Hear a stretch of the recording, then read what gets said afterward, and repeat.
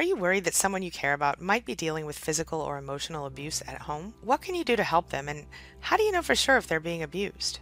Let's first talk about the signs that someone is being physically or emotionally abused. First, you might notice that their partner puts them down in front of you or other people. They might worry a lot about upsetting their partner, and may even resort to arguing with you or others in order to avoid upsetting the partner. They might make excuses for the way their partner behaves. Their partner might seem jealous or possessive or controlling of them and or their time. Their partner won't let them speak to you or other people privately, but always insists on hearing everything.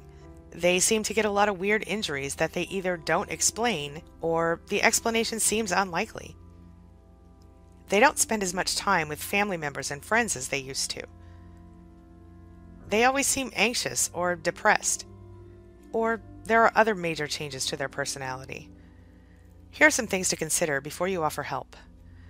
If you are reasonably convinced that your loved one is dealing with abuse, chances are that you're spot on in your assessment. And while your first thought might be to rescue them from that toxic mess they call a relationship, you need to be very careful in your approach. You have to remember that even though they're being abused, your loved one might not be ready or willing to leave. There are a number of reasons someone will choose to stay in an abuse situation, but it nearly always points back to trauma bonding or Stockholm Syndrome. And sometimes, leaving can even be more dangerous than staying, or at least it might feel that way. Rather than try to strong-arm your loved one out of the situation, you have to think about how you can empower them to make their own choices here. See, the abuser is controlling them and exerting power over them. So by offering the opportunity for the abuse victim to sort of begin to take back their own power by making the decision to get out of the relationship, you also offer them the first step to taking back the rest of their life. How do you help an abuse victim then? Well, you start by opening the door. You start a conversation. How do you approach that conversation? Well, it might be uncomfortable to ask someone whether or not they're being abused, and it might cause that person to, at least initially, flat out lie to you. Sometimes telling the story of another abuse victim or even sharing a video or article with them can help them to open up about their own struggles. It might also offer a less awkward way to bring up the subject so that you can gently ask the question. Even if they don't actually admit it, you can let them know that the abuse isn't their fault and that they aren't alone.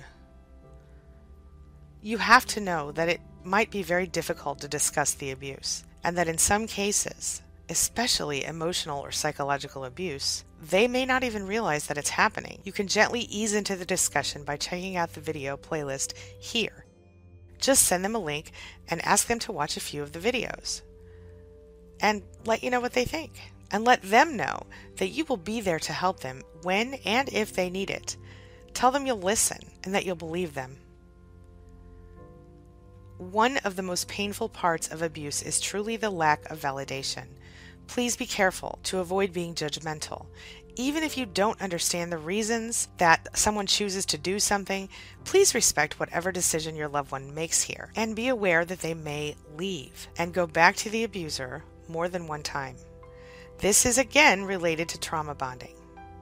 When this happens, be careful not to criticize, bully, or guilt trip them for their choices. Know that as frustrating as this may feel, they will need your support more than ever during those times.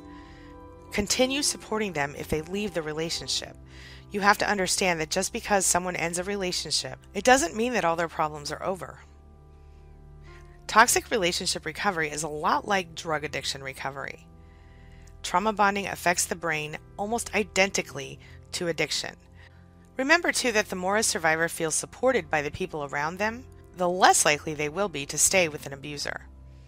It takes a lot of courage to take the steps necessary to get and stay away from a toxic abuser. And your loved one is really going to need all the support they can get before, during, and after the relationship ends. Talk to them about a safety plan. Sit down with your loved one and map out a safety plan, whether they're still in the relationship, they're planning to leave, or they're already away. Help them know what to do if the abuser puts their safety or the safety of their children or pets at risk. Look into your local domestic violence agencies and see if there are local support resources, such as therapists and support groups, that could help. and then you help them get help. Look at the resources page at queenbeeing.com, including queenbeeing.com/plan, which contains a full list of domestic violence resources, among other tools and resources designed to help. Also, you can direct them to queenbeeing.com Start Here for more help, including free and cheap ways to get personal support. Send them over to queenbeeing.com or queenbeeing.tv to get some free help and support.